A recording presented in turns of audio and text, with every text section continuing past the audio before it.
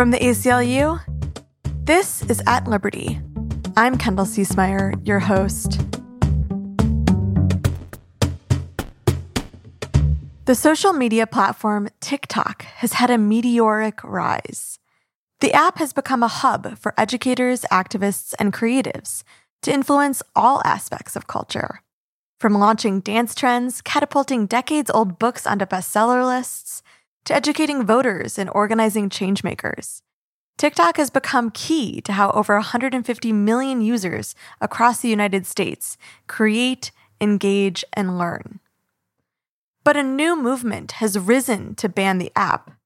Owned by the Chinese company ByteDance, lawmakers at the state and federal level are growing concerned over the prospect of American users' data becoming accessible to the Chinese government. While data privacy is a concern across all social media apps, the singling out of TikTok points to an anti-Asian sentiment that is simply racist. What's more, the banning of a social media app in general would be a dangerous act of censorship on the free speech of so many Americans. Today, we'll hear from 3 TikTok creators about what brought them to TikTok and why the platform has become a nexus of organizing, education, and entertainment for young Americans. Then, Ashley Gorski, senior staff attorney at the ACLU's National Security Project, will help us unpack the bans.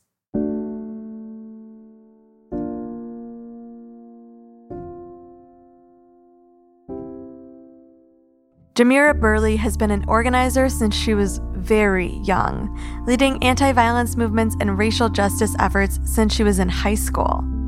She's worked at the United Nations and at Amnesty International, and continues to use her voice as a human rights activist and social impact strategist. She originally turned to TikTok as a user. When I joined the platform maybe about a year ago, I was just an observer. I just wanted to, see what folks were saying and how they were utilizing the app, what were the issues they were talking about. And I started slowly making videos about 6 months ago because I did think that there were things left out of the conversation. I thought there were a lot of people speaking on behalf of the issues that I care about that didn't have an organizing background, that wasn't from an impacted community. And I wanted to just add texture to the conversation and to, participate in some of the dialogue that was happening online.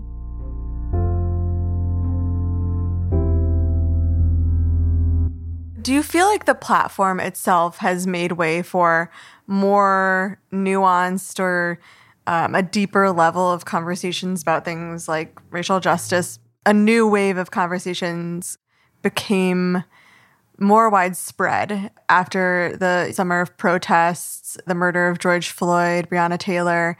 Where do you think TikTok is as a platform for conversations about racial justice and how we carry on? As someone who, has always been on Twitter, has been on Instagram, has been on Facebook, is on LinkedIn, I think TikTok is unique in the sense that it provides an opportunity to have those nuanced conversations with a more diverse group of people. Whether it is Asian Americans, Hispanic Americans, it is allowing for a much deeper intersectionality of issues. And I think it is allowing for new voices to emerge. TikTok is, making way for more younger and more inspirational, and I would say radical voices in a good way, radical voices who are asking, why can't we challenge the institutions that say that we have to, wait our turn or progress takes time? And I think those kind of questions are allowing all of us, especially those who have been in the game for a long time, to almost reimagine how the world can look through a new generation of voices. This ability to connect across communities is also what drew longtime disability advocate and founder of Diversability, Tiffany Yu, to create on TikTok. So the injury I have what's called a brachial plexus injury. More informally, one of my arms was paralyzed in a car accident. And when I searched the hashtag brachial plexus injury on TikTok, I couldn't really find any content featuring teenagers or adults who had the injury. It was mostly parents of kids who had the injury. And so most of my content in the beginning was what I call paralyzed arm content. It was just showing how I navigate daily life as someone with a paralyzed arm. You found Tiffany tying her shoelaces, putting on a necklace, putting toothpaste on a toothbrush, like literally things that people didn't really think that much about. And at the time I said, I want to show how I live life through a more empowering lens than an occupational therapist envisioning what they think it might be like to zip a jacket up with one hand. And as someone who has lived with my injury for 25 years, I said, what I'm seeing on the internet doesn't look like how I do it. What about TikTok as a platform made it so enticing? And how have you found building a community on TikTok to be? I've had Twitter, Facebook, Instagram. I've had all of these other platforms. And what I appreciate about TikTok is how centered it is on discovery. Because for a long time on these other platforms, what showed up on your feed was only people you opted into. Now, if I go out and I ask people who are not connected to disability in one way or another, they might not opt in. I still remember my first viral video, and it was filmed in July of 2020. And I said, hi, I'm Tiffany, and one of my arms is paralyzed. This is how I put a mask on with one hand. If I can do it, you can do it too. And I got so many comments being like, that's so easy to do. And I'm like, that's the point. But that got over 1 million views, right? And I don't think that 2009 Tiffany, who just wanted 10 people to show up to her event, would have ever envisioned that, you know, and I've been tracking the views on the anti-ableism series, that over 5 million people would be interested and opting in to wanting to learn more about this topic. Like Tiffany and Jamira, Talia Lichtenstein also turned towards TikTok in the wake of the COVID-19 pandemic. She hoped to jumpstart a career in comedy and has now amassed a following of 1.3 million followers on her page, where she discusses the politics of navigating New York City and dating as a woman in her early 20s. I graduated in 2021 from UC Berkeley and always knew throughout high school and college that my aspirations lied in political satire and the melding of entertainment and politics and entertainment and news. All of the applications I looked at for these entry-level positions were asking, what's your TikTok account? What is your social media? How many followers have you built yourself? Because why should we give you a job making content for us if you have all the tools in your hand? Why haven't you done it yourself? And I was like, touche. So I started making TikTok videos. They started to go viral. And instead of attaching them to applications to work for other people, I realized there was an opportunity here to work for myself. So that's what happened. And in the summer after college, I just focused on building this account.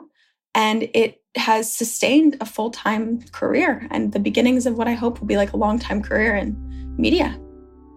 In the summer of 2022, we were confronted with the overturn of Roe v. Wade. And with it, so many of us lost access to a safe and legal abortion. It was in this moment that Talia knew she had to share her own story. People needed to understand what was at stake.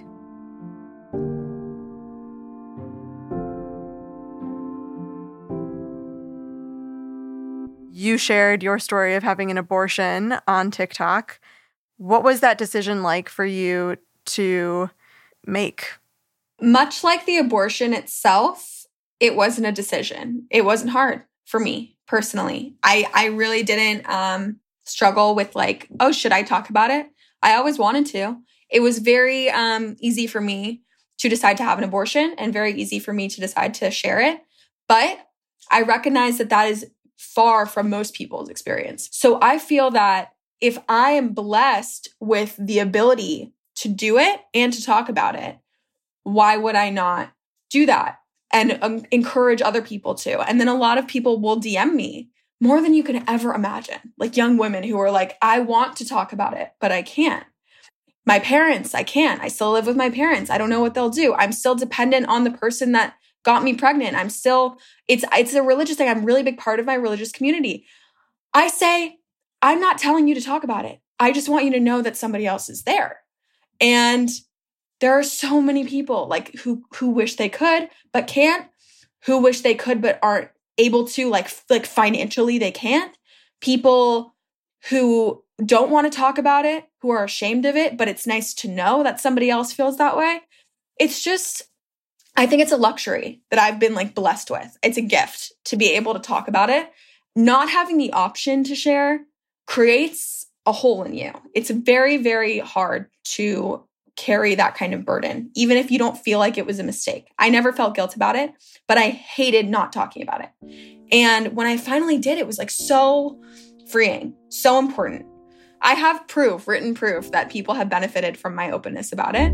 This is the storytelling and political marketplace that creators like Tiffany, Jamira, and Talia have helped to build on TikTok that many Americans engage with every day. But now the platform is being threatened by efforts from lawmakers across the country trying to ban the app. To discuss the how and why of this movement to ban TikTok, I spoke with Ashley Gorski, senior staff attorney at the ACLU's National Security Project. So before we discuss 3 particular TikTok bans that are pending at the state and federal levels, I want to frame this conversation by understanding first why lawmakers across the country are clamoring to ban TikTok.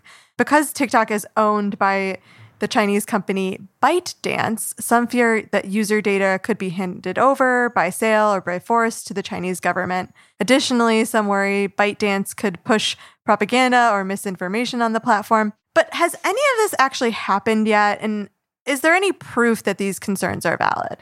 There is no evidence of specific or direct national security harm that results from TikTok. There is no evidence that the Chinese government has accessed ByteDance and TikTok's data. There have been some reports of TikTok censoring certain information, but other researchers have found that controversial information on the platform, for example, like the treatment of Uyghurs in China, is freely accessible and available. So I would not say that there's definitive evidence of censorship by the Chinese government.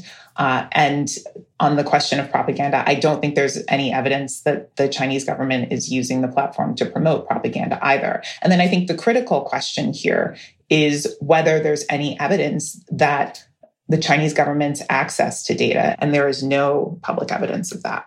So lots of concerns to contend with, but no actual evidence that any of these concerns have, at this point, bore out.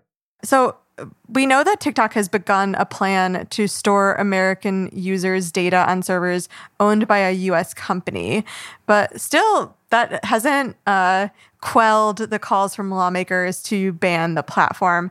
So what is this really about, Ashley? How much do you think that this drive to push TikTok is driven by this anti-Asian sentiment or an anti-Chinese sentiment?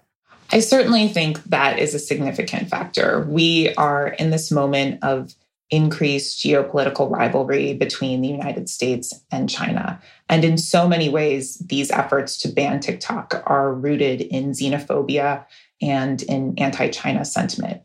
And the Trump administration, as people may recall, tried to ban TikTok and WeChat, and it was stopped by the courts. But in conjunction with those efforts, there was a lot of overheated rhetoric, and the rhetoric concerning China was also very extreme. And we're seeing that again today. And there are real-world consequences that flow from this kind of rhetoric and from the conflation of the Chinese government with people living in China or with people of Chinese descent. And as I'm sure your listeners know, hate crimes against Asian Americans surged during the pandemic, and political rhetoric was clearly a factor in that. There's been recent reporting from CNN and from other outlets about ongoing concerns in Asian American communities about hate crimes and how the TikTok ban rhetoric is exacerbating those concerns. And just taking a step back, I do want to be clear. There's no question that the Chinese government engages in authoritarian, rights-violating abuses. And there are good reasons to be concerned about the possibility that TikTok may be required to share data with the Chinese government. We don't have to turn a blind eye to that. But the singling out of TikTok, the political tone is disproportionate, and I worry about the snowballing effects. Yeah, no, I think that's really important to be clear that we're not necessarily saying that TikTok doesn't have the ability to do something nefarious or that they aren't doing things with our data. Other apps collect data in similar ways to TikTok. So I want to cut through the rhetoric a little bit. Can you explain to us why TikTok's practices data practices, even if there are data privacy concerns, would not be unique to just TikTok as a platform. Sure. So TikTok, I think, as everyone knows, does collect user data like your location, your search history, information about the videos you watch. But the types of data that TikTok collects are largely the same types of data that other social media platforms collect. So selectively banning a single app would not solve Americans' data privacy problems, either vis-a-vis our government or vis-a-vis other governments. And what we need is meaningful surveillance reform here in the US and meaningful consumer privacy reform that would limit the data that companies are collecting in the first place, including by requiring consumers to affirmatively opt in to the sharing of their information with companies and then restricting those companies' ability to use that information. The proponents of the TikTok ban would say, well, what's different is that ByteDance could be required to provide this information to the Chinese government under their national security laws. There's no evidence that ByteDance has provided any information to the Chinese government. And even if they were to do so, there's no evidence of serious, overwhelming, imminent national security harm to the United States from the provision of that information. And that's really what's relevant for the purposes of considering the constitutionality of this type of ban under the First Amendment. You just teed us up there perfectly. This desire to get rid of maybe the main platform today used to exercise free speech on the internet, on social media, is an inherent threat to Americans' First Amendment rights. Can you break down for us why banning TikTok is a free speech issue? Absolutely. So under the First Amendment, we have the right to speak, to express ourselves, to receive information from others, and to associate freely. And banning TikTok would implicate each of those rights. It would stifle free expression. It would restrict the public's access to an important source of information. And one of the counterarguments here is that, well, people could go to another social media platform. But anyone who's tried to move, for example, from Twitter to something like Mastodon understands that you can't just recreate your world on Twitter on a new platform. And under the First Amendment, the government cannot impose this type of total ban on a communications platform unless it is the only way to prevent extremely serious, significant, and immediate harm to national security. And there's no public evidence of that type of harm. And even if that type of harm did exist, a ban would not be the only option for addressing it. And that's the really important point. The ban is like a sledgehammer, and there are more tailored, fine-tuned ways to address potential risks from TikTok than a ban. So the burden of proof here is actually pretty high for them to prove that there is some significant imminent danger.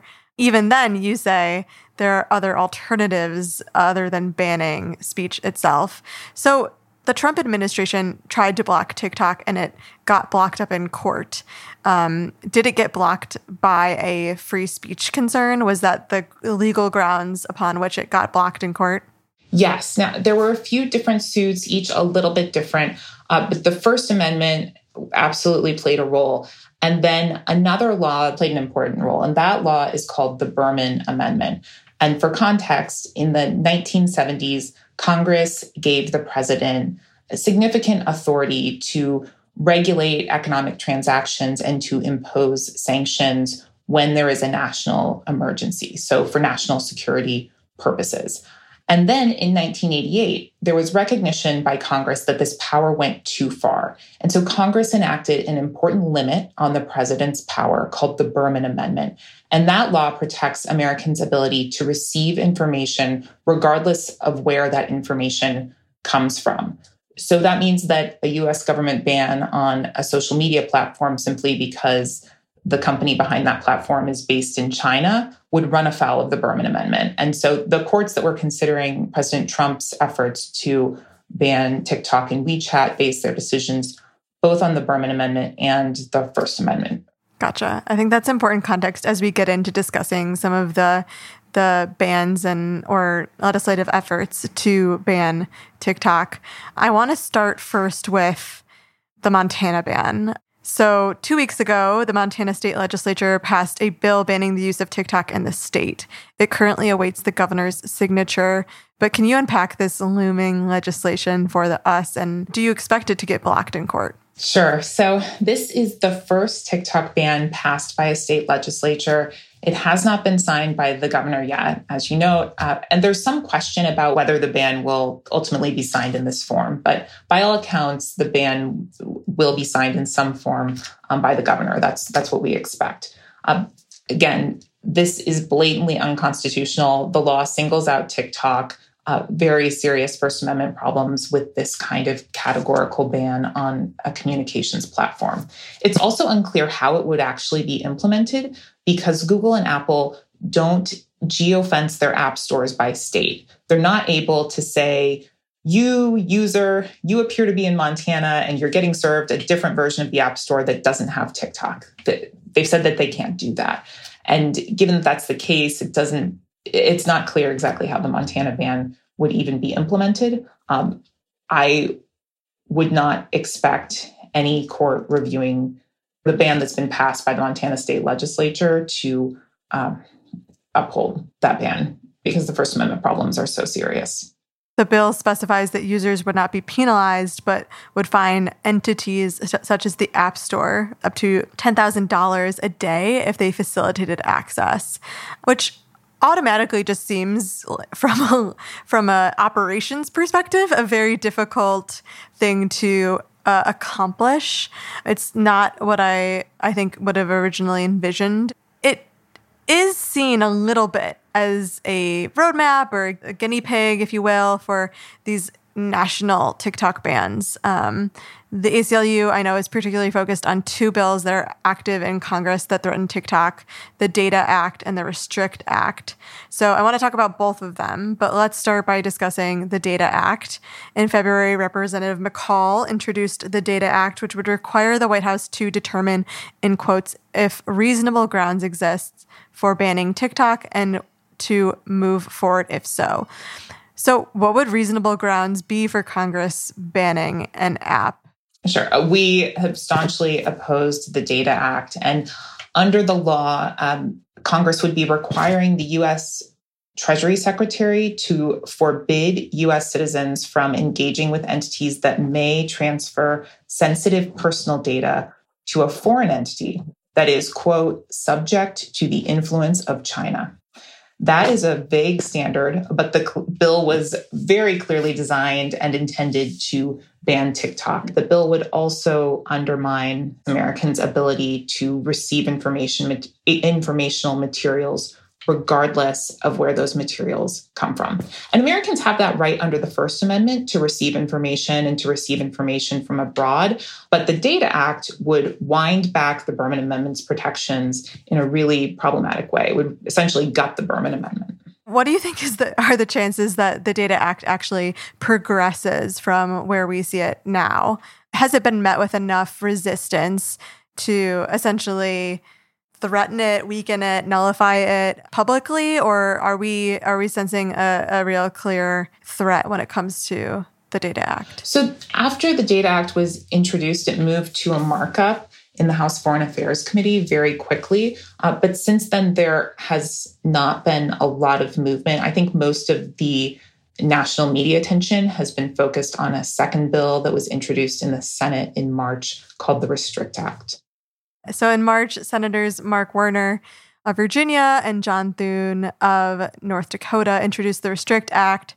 This does not name TikTok specifically and would grant the Secretary of Commerce new authority to prohibit people from using certain apps. This is the evolution that we were talking about, subject to the jurisdiction of China and other foreign adversaries. Is the difference that they are just has become the next version? The Restrict Act is the Data Act 2.0. Is that what we're talking about? Not exactly. They're definitely two distinct bills on two separate tracks. The Restrict Act is much broader. It uses a different framing. It gives the Secretary of Commerce tremendous discretion to ban not just TikTok, but many other apps and products from companies subject to the jurisdiction of China, as you noted. And However, it brings you to the same place because it's designed to facilitate a TikTok ban. And if the bill were to result in a TikTok ban, if the Commerce Secretary exercised her discretion and banned TikTok, that would violate the First Amendment.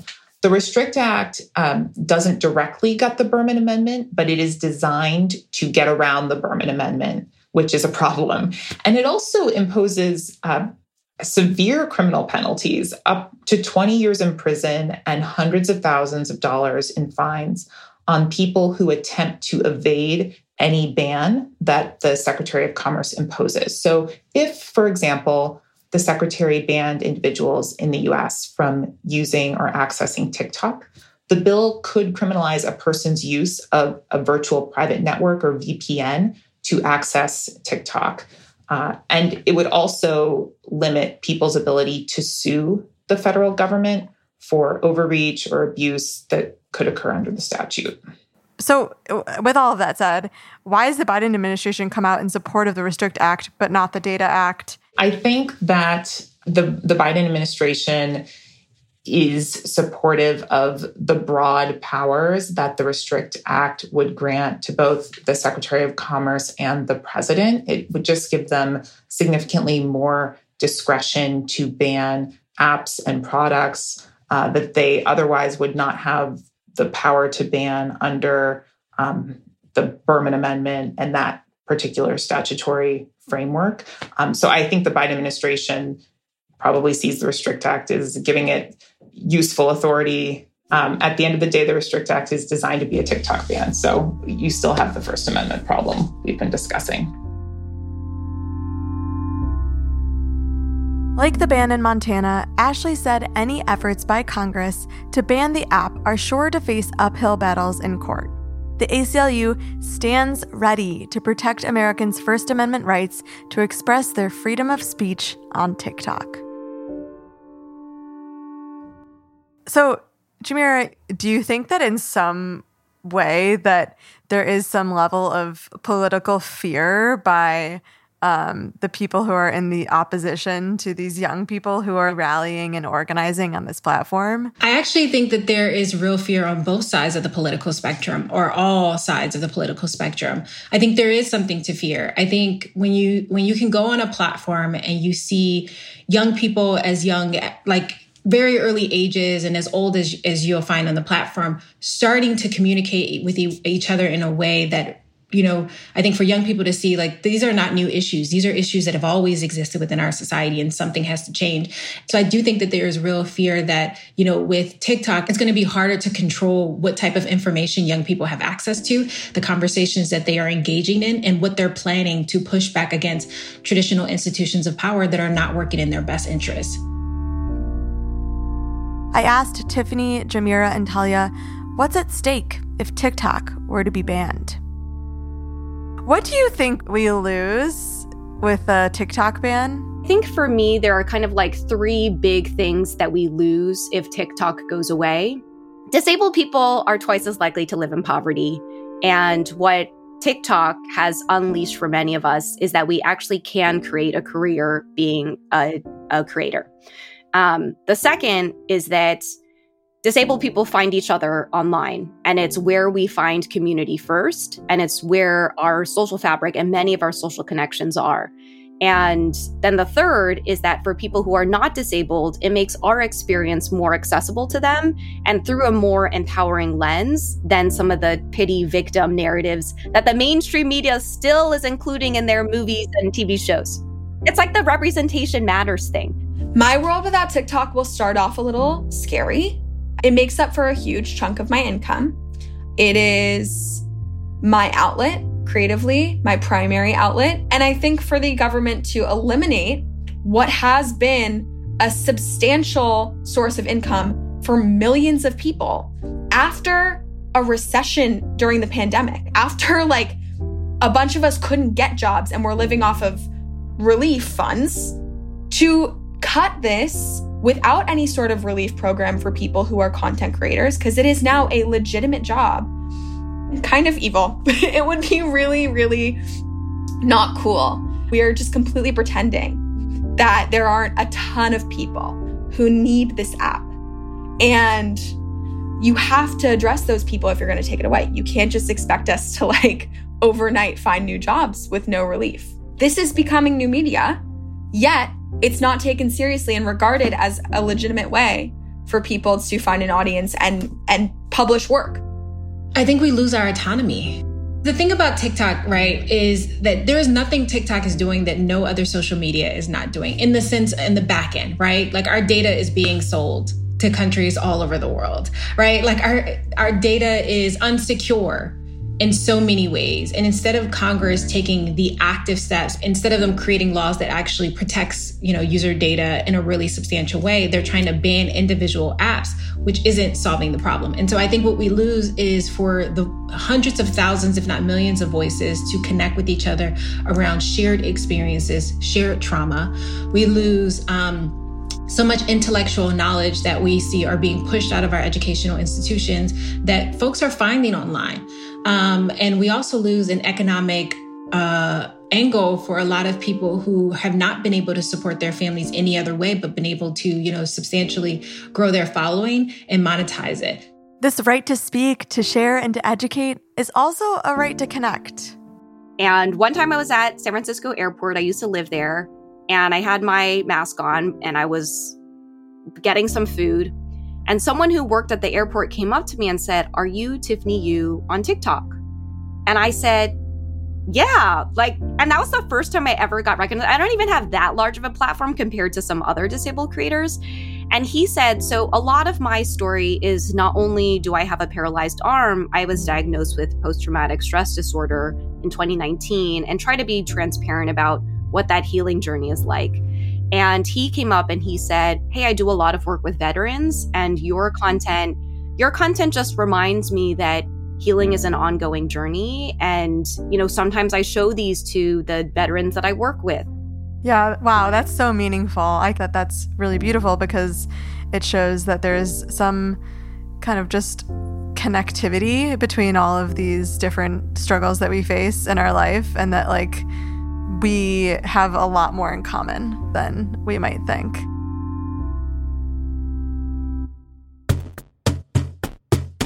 Thanks so much to Jamira Burley, Tiffany Yu, Talia Lichstein, and Ashley Gorski for joining us. And thanks to you for listening. If you enjoyed this episode, subscribe to At Liberty wherever you get your podcasts and rate and review the show. We really appreciate the feedback. Okay, until next week, stay strong.